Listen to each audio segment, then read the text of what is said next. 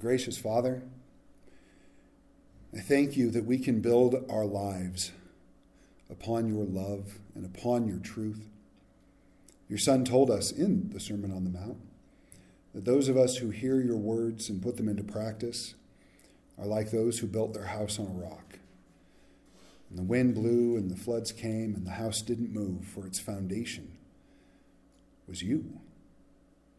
So God, I pray that this morning as we study your word, as we continue in an attitude of worship, Father, that this would be another moment of building our house on the foundation of your truth. Help us to hear what you would say to us and then to put it into practice so that you would be glorified in our lives and so we would have an impact on our community, building your kingdom one soul at a time. In Jesus' name, amen. So last week we did look at verse 23, and before we get too far, let's just read our passage. Luke chapter 9, starting in verse 23. Then he said to them all, "If anyone desires to come after me, let him deny himself and take up his cross daily and follow me. For whoever desires to save his life will lose it, but whoever loses his life for my sake will save it. For what profit is it to a man if he gains the whole world and is himself destroyed or lost? For whoever is ashamed of me and my words, of him the Son of Man will be ashamed when he comes in his own glory and in his Father's and of the holy angels. But I tell you the truth, or I tell you truly, there are some standing here who shall not taste death till they see the kingdom of God." So last week we looked at verse 23, where we were exhorted that if we had a desire to follow Jesus, that we would deny ourselves, that's denying our selfish desires and ambitions, that we would surrender to God, his will and his way daily in our lives, and that we would follow Jesus. And we defined this word desire. And so I asked this question, are we determined to choose every day to intentionally follow Jesus with love and delight? Now, the same question applies to saving our lives. For whoever desires, verse 24, to save his life will lose it.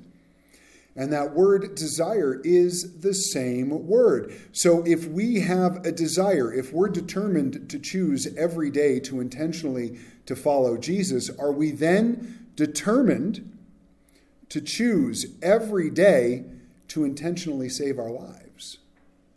It's an interesting question, isn't it? Because if we are, whoever desires to save his life will lose it. And whoever desires or whoever loses his life for my sake will save it. And that's where we pick up in verse 24. Because economics in the kingdom of God have always worked differently. Right? In the world, if you want to save something, you don't intentionally lose it. Right? You try to hang on to it. We see this a lot. In our world, if you want to be first, what do? Well, you get there early so that you can be first. Or you push other people aside so that you can be first. But in the kingdom of God, whoever wants to be first will be last. What about being great? What do we see in our world? In our culture, in the business world, in the sports world, in Hollywood or the music, anywhere you look. Politics. If you want to be great, you destroy other people. That's your goal, right? Your goal is to embarrass them, to tear them apart, to push them away, to make them, or at least in the eyes of other people, look like less than you are. That's not the way kingdom economics works. Whoever wants to be greatest must be the servant of all. What do we do with our enemies according to our culture? Well, we hate them and we want revenge and all that. But what does Jesus tell us? Love your enemies. Right? There's a lot of other examples of kingdom economics because kingdom economics is different. Because here what we have today seems to be a bit of an oxymoron, right? Everybody knows what an oxymoron is, right? Two words that go together that have opposite meanings. Honest, politician. Thank you. Right? Because that doesn't exist. And I don't care who you vote for or what side of the aisle you sit on, with maybe one exception, and that's Pat's son, because we've seen him just be way honest. Ask him about the video. He'll show it to you. But right, most of the time, you know a politician's lying because they're talking. And we seem to have before us this morning an oxymoron. If you want to save your life, you have to lose it. So let's explore this. To save and lose. The word for save here is sozo in the Greek, and it means to keep or make safe, to deliver, protect, heal, preserve, save, or be made whole. It's a wonderful word. Unfortunately, there is an entity in our world that has co-opted that word to mean something else, and it's unfortunate. But it's a good word. Right? It's a great word. To make safe, deliver, protect, heal, preserve, save, or be made whole. So if you want that, how many of us don't want to be healed, delivered, protected, made safe, made whole? I can't, if you come up to a person, would you like healing and to be made whole, body, soul, and spirit? Nah. I really like suffering. It's fun. You're not going to get that answer, except maybe from Eeyore. Right? It's not who you're going to get that answer from. But if that's what you want, then you have to let all of that go. The word for lose, apolumi, to fully destroy, die, mar, or perish. That's a strong word. Because what we would like to say, if you want to save your life, you just have to give control over to God. Yeah, that's true, but that's not what the word means. If you want to save your life, you just have to let go of your past. Yeah, okay. That's not what the word means. It means to destroy, to die, like dying to self, to lose, to mar, or to perish. To put it bluntly, when we try to save ourselves, we will fail miserably. That's all there is to it. Our attempts to save ourselves will result in our destruction. And I know that doesn't sound like good news, does it? Galatians 2:16, for by the works of the law, no flesh shall be justified. And too many people in this world think that they can do something to save themselves. They can live good enough. They can say the right things. They can do the right things. They can give to the right charity.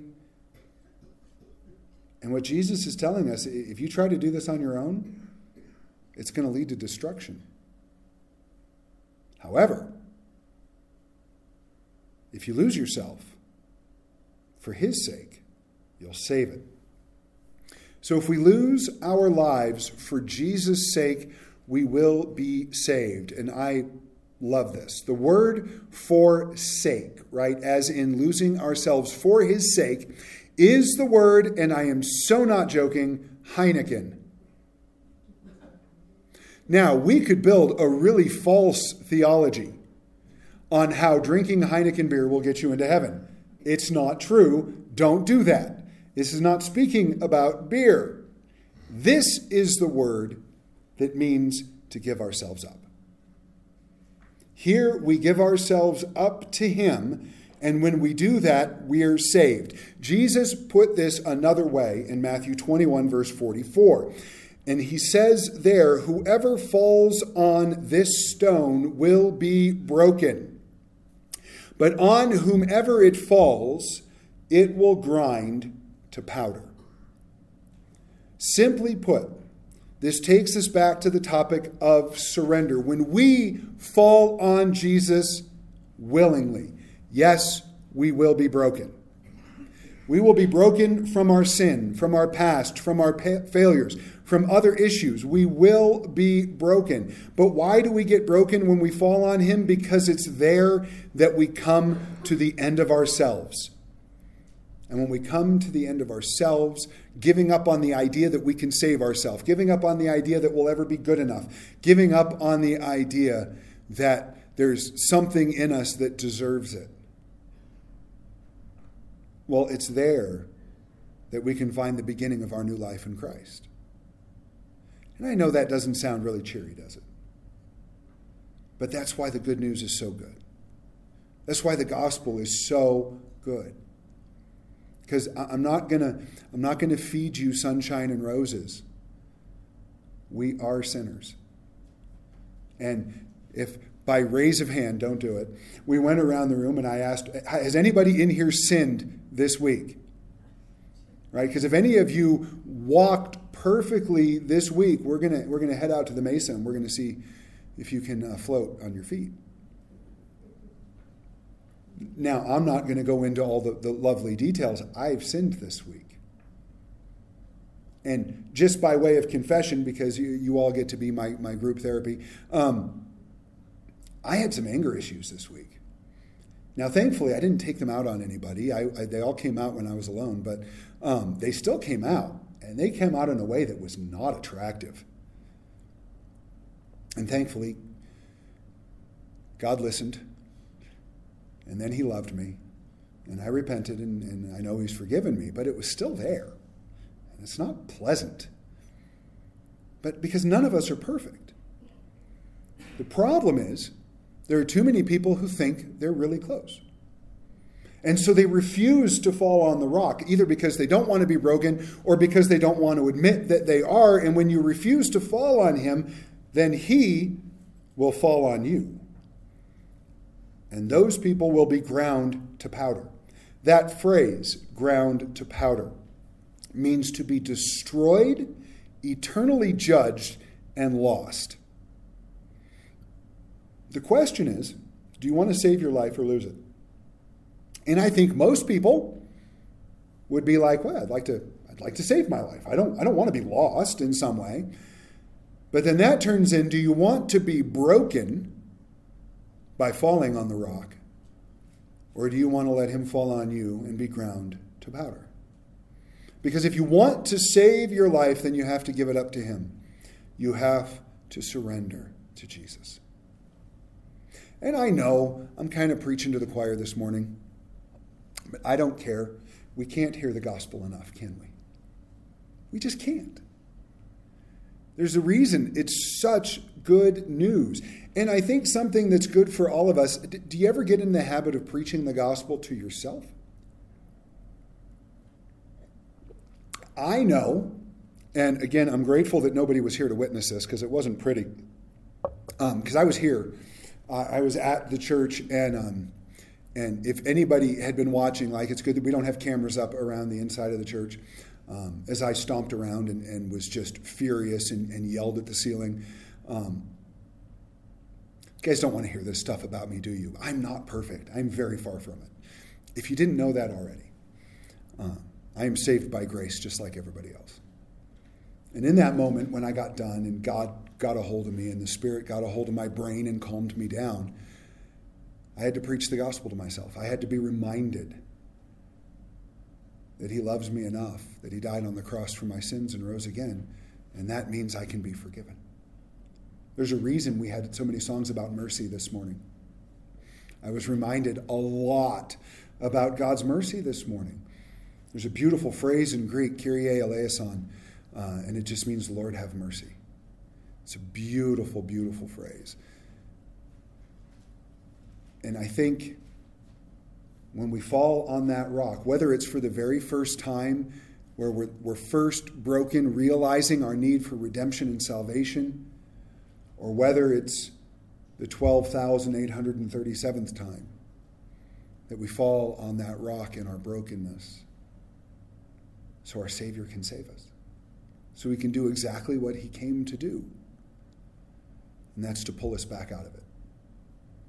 And only he can do that. In verse 25, he asks the next question, What profit is it to a man if he gains the whole world and is himself destroyed or lost? Some of you have probably heard this story, but I want to share it. It popped into my mind as I was working on this week about the little girl who was so excited about her fake string of pearls. You guys heard this one before? Anybody? She loved her fake pearls. She wore them all the time. She wouldn't take them off when it was time for a bath. She wouldn't take them off when it was time for bed. She just loved these little plastic fake pearls. So one day her dad decided he was going to surprise her. And he brought her home a real string of pearls. And he said, "Sweetheart, I have a gift for you. But I need you to give me your fake string of pearls." "No, Daddy. I can't give up. This is my favorite thing in the world. You can have my teddy bear." And he says, "No, I don't want your teddy bear. I need that necklace." No, Daddy, I can't do that. You can have all my dolls." And they went through this, and they went through this. She just wouldn't give up the fake string of pearls, even though the dad had the real string of pearls in his pocket. This is us sometimes. Because we have to make a choice. Do we want everything? Do we want the absolute, the best of what the world has to offer and the abundance of it? Or are we willing to let that go so that we're not lost or destroyed? It's an interesting statement. The word "gain the world," or the phrase here, what profit is it if you gain the world, but you yourself are destroyed or lost? This phrase literally means to gain the cosmos, which is different. World is actually a really bad translation. Cosmos is the word in Greek. And it's exactly what we think of. It's the universe. This is more than fame, right? He's not asking, would you be willing to give up your salvation in order to be famous? Or he goes, if you could be famous, would it be worth it? If you could be wealthy, if you could have all the possessions, would it be worth it? That's not what he's saying. What Jesus is asking, is there any profit, usefulness, or advantage if taking possession of all that exists, if it costs us our soul? And you think, yeah, but who would ever think of that, or who would ever try that? There was one who did. Satan tried it. It's exactly what he attempted to do. He wanted to be God. He wanted to gain everything. And if you want to do a little bit of homework for yourself, you can go read Isaiah 14, verses 12 through 21. We're not going to turn there right now for sake of time. But when you go there, you'll read things like his attempt to exalt his throne above the throne of God. What Satan wanted was to be his creator. He wanted to gain the cosmos. What did he get? He lost heaven. He lost his relationship with his creator. Now put yourself in the place of our Savior as he said these words. Because Jesus, as God, created Satan. Jesus, as God, witnessed his rebellion. When he said, "What profit is it to gain the whole world and lose yourself?" He witnessed part of his creation attempt that very thing. And I'm sure it was heartbreaking for him. And he says that to us because he doesn't want us to make the same mistake. So the word lose here, right, is destroyed or lost. It's the same word from earlier. To be fully destroyed, to die, to lose, to mar, or to perish. In Matthew 16, verse 26, Matthew recorded it this way: what do you benefit if you gain the whole world, same word, cosmos, but lose your own soul? Is anything worth more than your soul? And the answer is no. There is nothing that is worth giving up your soul for. And this, my dear brothers and sisters, this is where the rubber meets the proverbial road. He asks a rhetorical question: is there anything worth your soul? And then he gives us the answer that there is nothing in all of existence that is worth your soul. Nothing. Because it would not be beneficial or advantageous. Even if it were possible, which it's not, but even if it were possible to gain everything, to literally be exalted over the throne of God, even if it were possible, it would cost you everything. And in the end, you would lose everything you thought you gained. Philippians 3, 7 through 9, Paul gives us this: but whatever gain I had, I counted as loss for the sake of Christ. Indeed, I count everything as loss because of the surpassing worth of knowing Christ Jesus, my Lord. For his sake, right? And it's the same word we looked at before, yielding ourselves to him, giving ourselves over to him. For his sake, I have suffered the loss of all things and count them as rubbish, in order that I may gain Christ and be found in him, not having a righteousness of my own that comes from the law, but that which comes through faith in Christ, the righteousness from God that depends on faith. Now, think for a moment, if you know Paul's story, his testimony, what did Paul lose? So when he says, I count everything as rubbish, what did Paul lose? Well, we know he lost his friends. He was a Pharisee, and none of the Pharisees would speak to him. Actually, they wanted him dead later on. He lost his job. When he became a Christian, he couldn't be a Pharisee anymore. He lost his social standing. As a Pharisee, he was well suspected in Jewish culture. He was well received by people and probably doing quite well financially, which means he lost his income.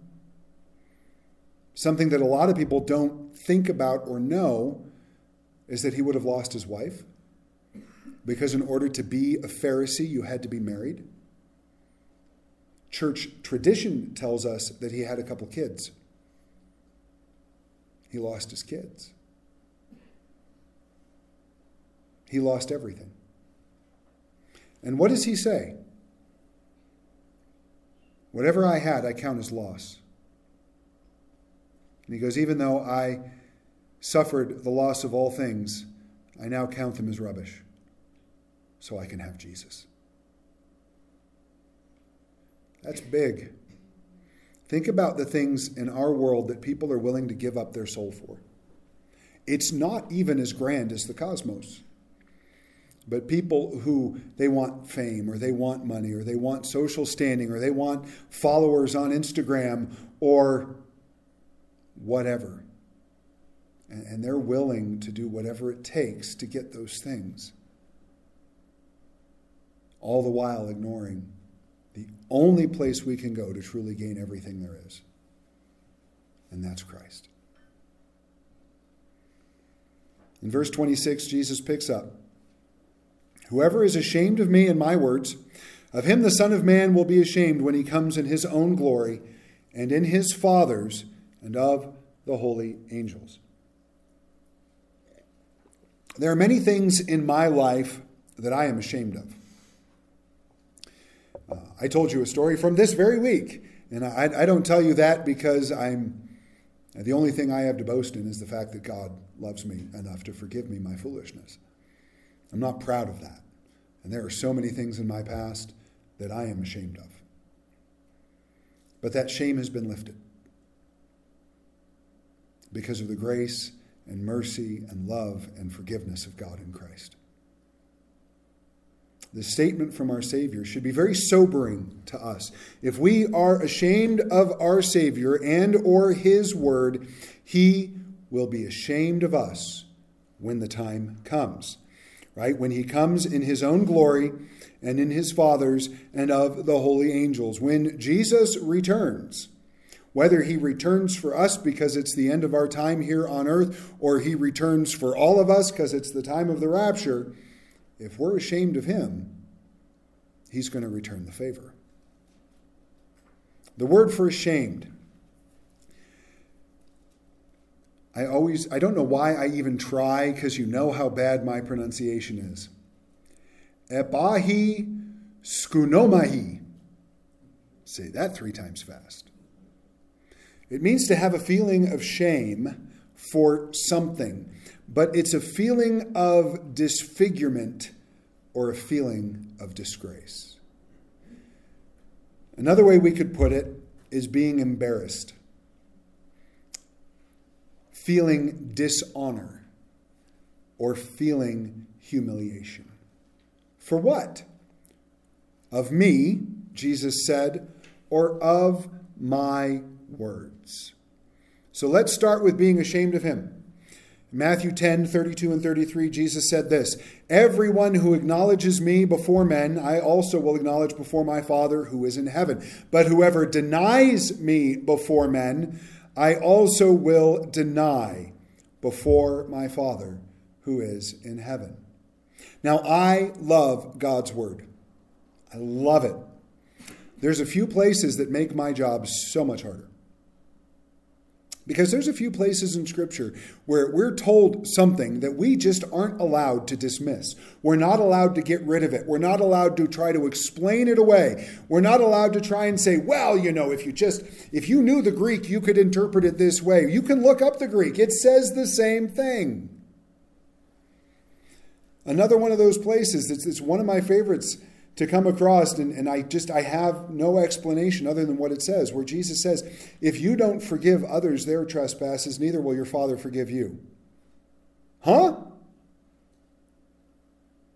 Well, that puts big thing on forgiveness, doesn't it? If I refuse to forgive somebody else, he won't forgive me. He gives us the parable of the unjust steward. No, that's the wrong parable. The unjust steward was the steward who was a liar. The unforgiving servant, sorry.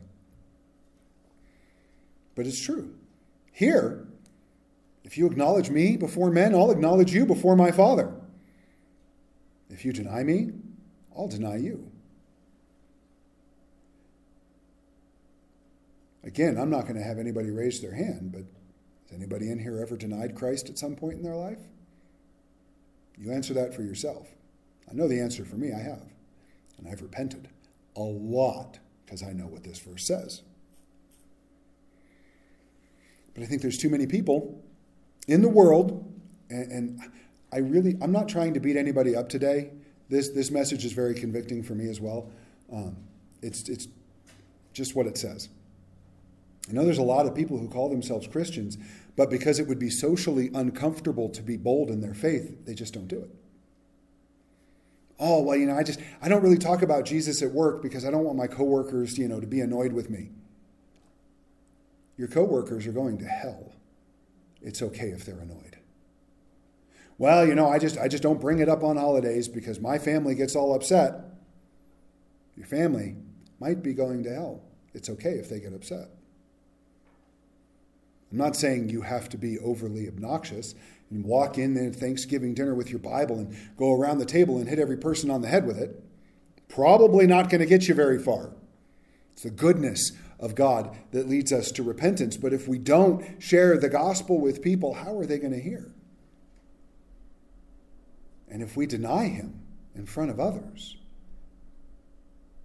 well, this verse in Matthew 10, 32 and 33 is true. Don't do that. Or be ashamed of his words, where I think a lot of people who are followers of Christ will gladly say, well, of course I believe in Jesus, and I know he died on the cross for me, and I love him, and I know he loves me. But how many then are willing to uphold his word in a culture that so desperately wants to deny it. And we think, well, yeah, but we've never lived in times like this. Yes, we have. Well, we haven't. But it's cyclical. It's been going on for ages. Jeremiah said this to the Israelites in chapter 8 of his prophecy in verses 8 and 9. How can you say, we are wise, and the law of the Lord is with us? But behold, the lying pen of the scribes has made it, the word of God, into a lie. The wise men shall be put to shame. They shall be dismayed and taken. Behold, they have rejected the word of the Lord, so what wisdom is in them? Now, I'm going to spout off a few very unpopular opinions in our world today, but I don't care because they're the truth. Do we see this in the Big C church today? And we do. How many churches deny the truth of God's word in various ways? Maybe by embracing homosexuality. Homosexuality is a sin. And I've said it many times. If a person who was homosexual or trans or something like that came into our church, I would welcome them with open arms. I would love them, and I would share the gospel with them. And then if they looked at me and they said, oh, so you think it's okay for me to live this way? I would say, no, it's not. You're endangering your soul.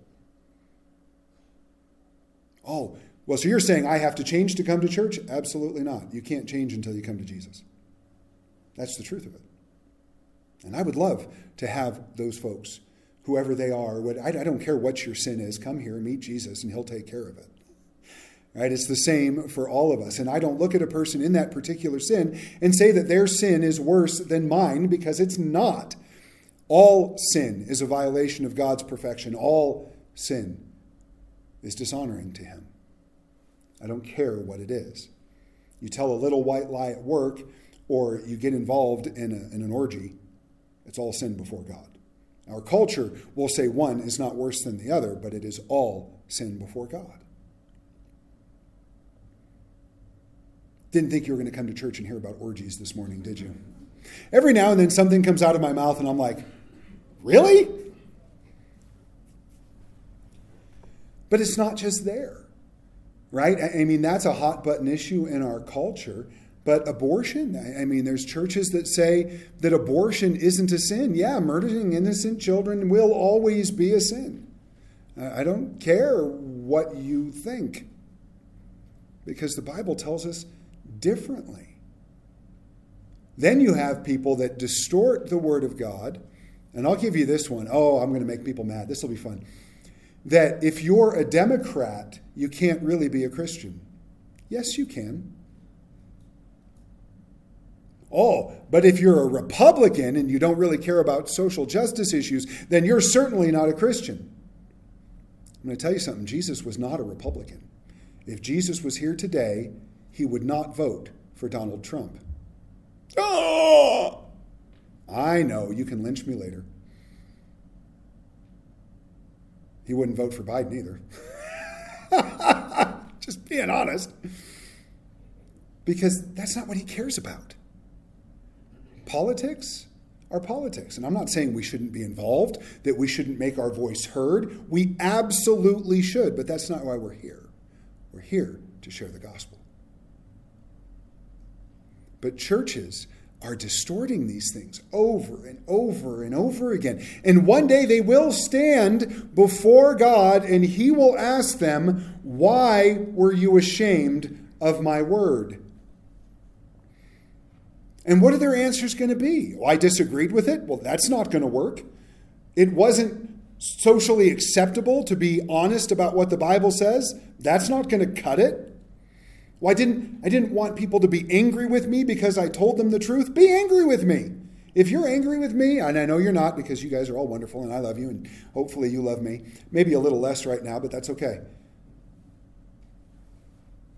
But if you're angry with me, or if anybody gets angry with me because I told them the truth, especially if I told them the truth in love, that doesn't hurt my feelings. And I've had it. I've had people get mad at me. In all the years I've been a pastor, I've had people leave churches I've pastored because they didn't like it that I told them the truth of something the Bible said. It broke my heart because I love them. but I'm not going to compromise his word, so you'll like me. I would much rather you go to heaven hating me than go to hell because I told you what you wanted to hear. It's also why our church is this size. There's not a lot of people who like that. You know what? I would rather have a church with this number of people who love and follow Christ than mobs and mobs and mobs of people who are all going to hell because I preach garbage. I love you too much to do that. And more importantly, I'm going to answer to God for it one day. And I don't want to be unfaithful with his word. So we as a church, we're never going to be ashamed of him. I, as an individual, will never be ashamed of him. We as a church are never going to compromise his word. And I, as an individual, am going to do my very best, by God's grace and the power of his Holy Spirit, to never compromise his word. Paul told us in Romans 1:16 and 17, I am not ashamed of the gospel, for it is the power of God for salvation to everyone who believes, to the Jew first and also to the Greek. For in it the righteousness of God is revealed from faith to faith, as it is written, the righteous shall live by faith. And there is no reason any person who is a follower of Christ will ever be ashamed of our Savior, will ever be ashamed of his word, or will ever be ashamed of the gospel. Paul prayed in Ephesians 6:19 for the boldness to proclaim the gospel. And I know it's hard. It's hard for all of us. And people sometimes will look at me, well, you're a pastor. Is it really hard for you? Yeah, sometimes it is. Sometimes I'll be talking to somebody and the Spirit will be prompting me. And I just, and I struggle with it. And I shouldn't, but I do.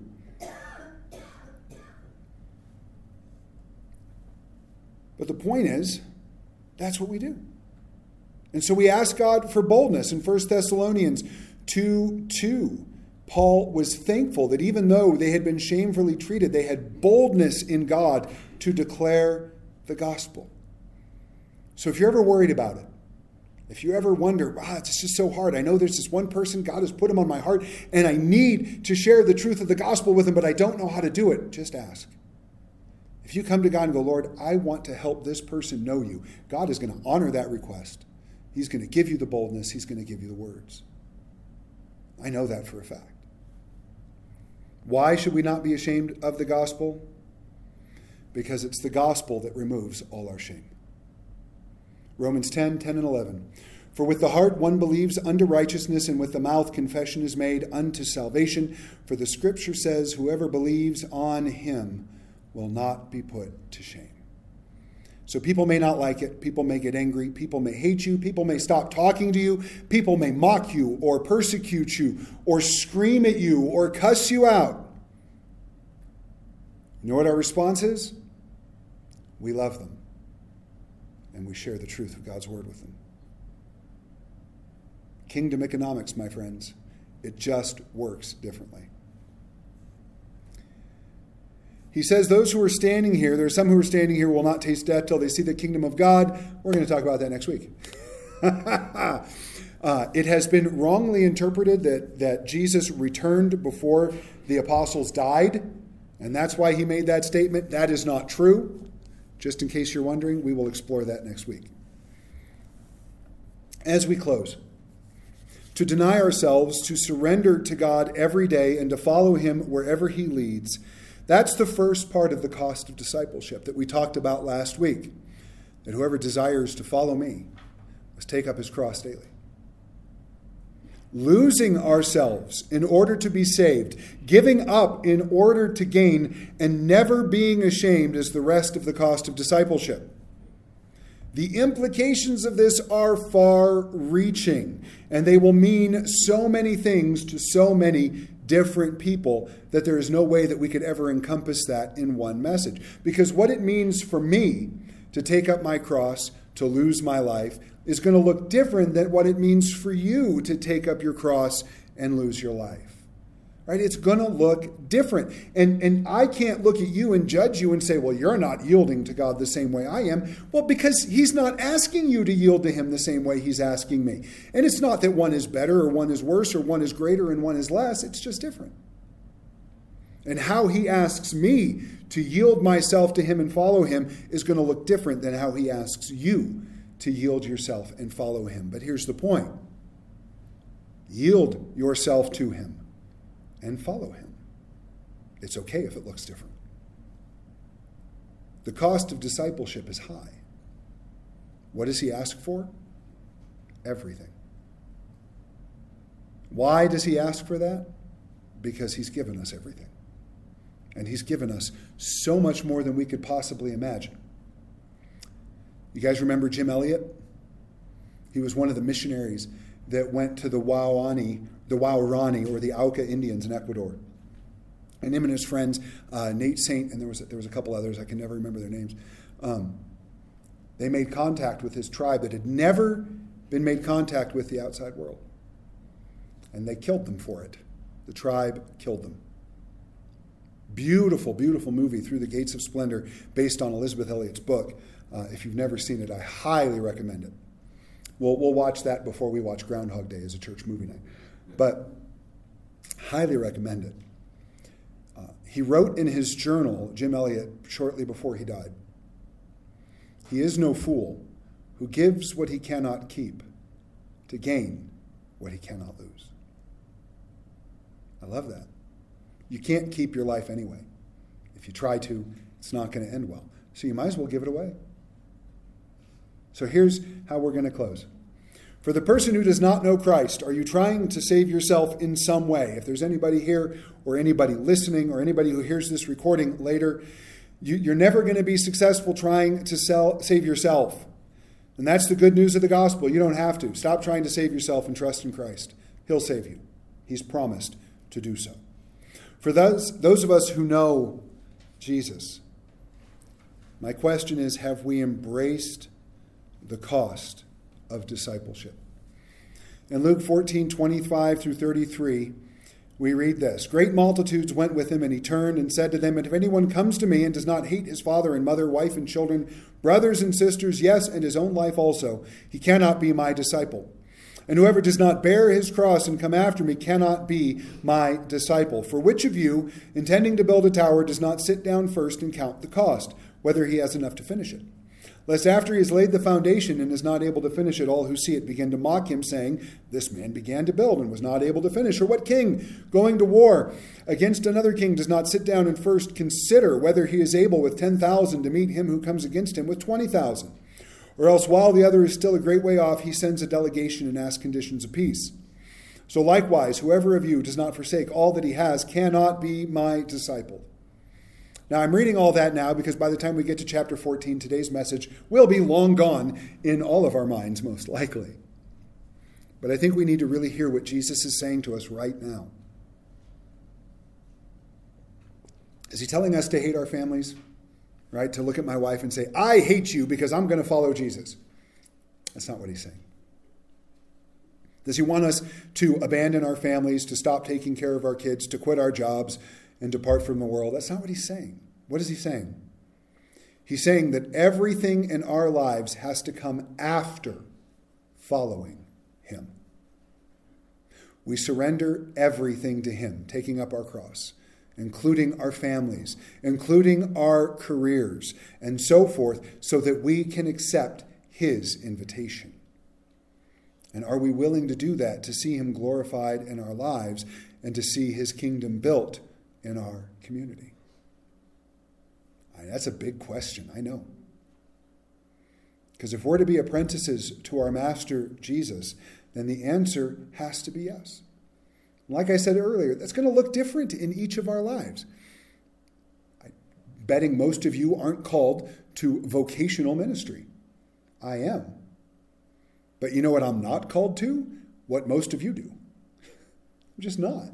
right? There are a lot of various things represented in our church. There's folks who are retired. We have people in college. We have people who are entrepreneurs. We have people who work in the service industry and mechanics and hairstylists and a physical therapist here today. And we have all of that. I'm not called to that. You don't want me cutting people's hair.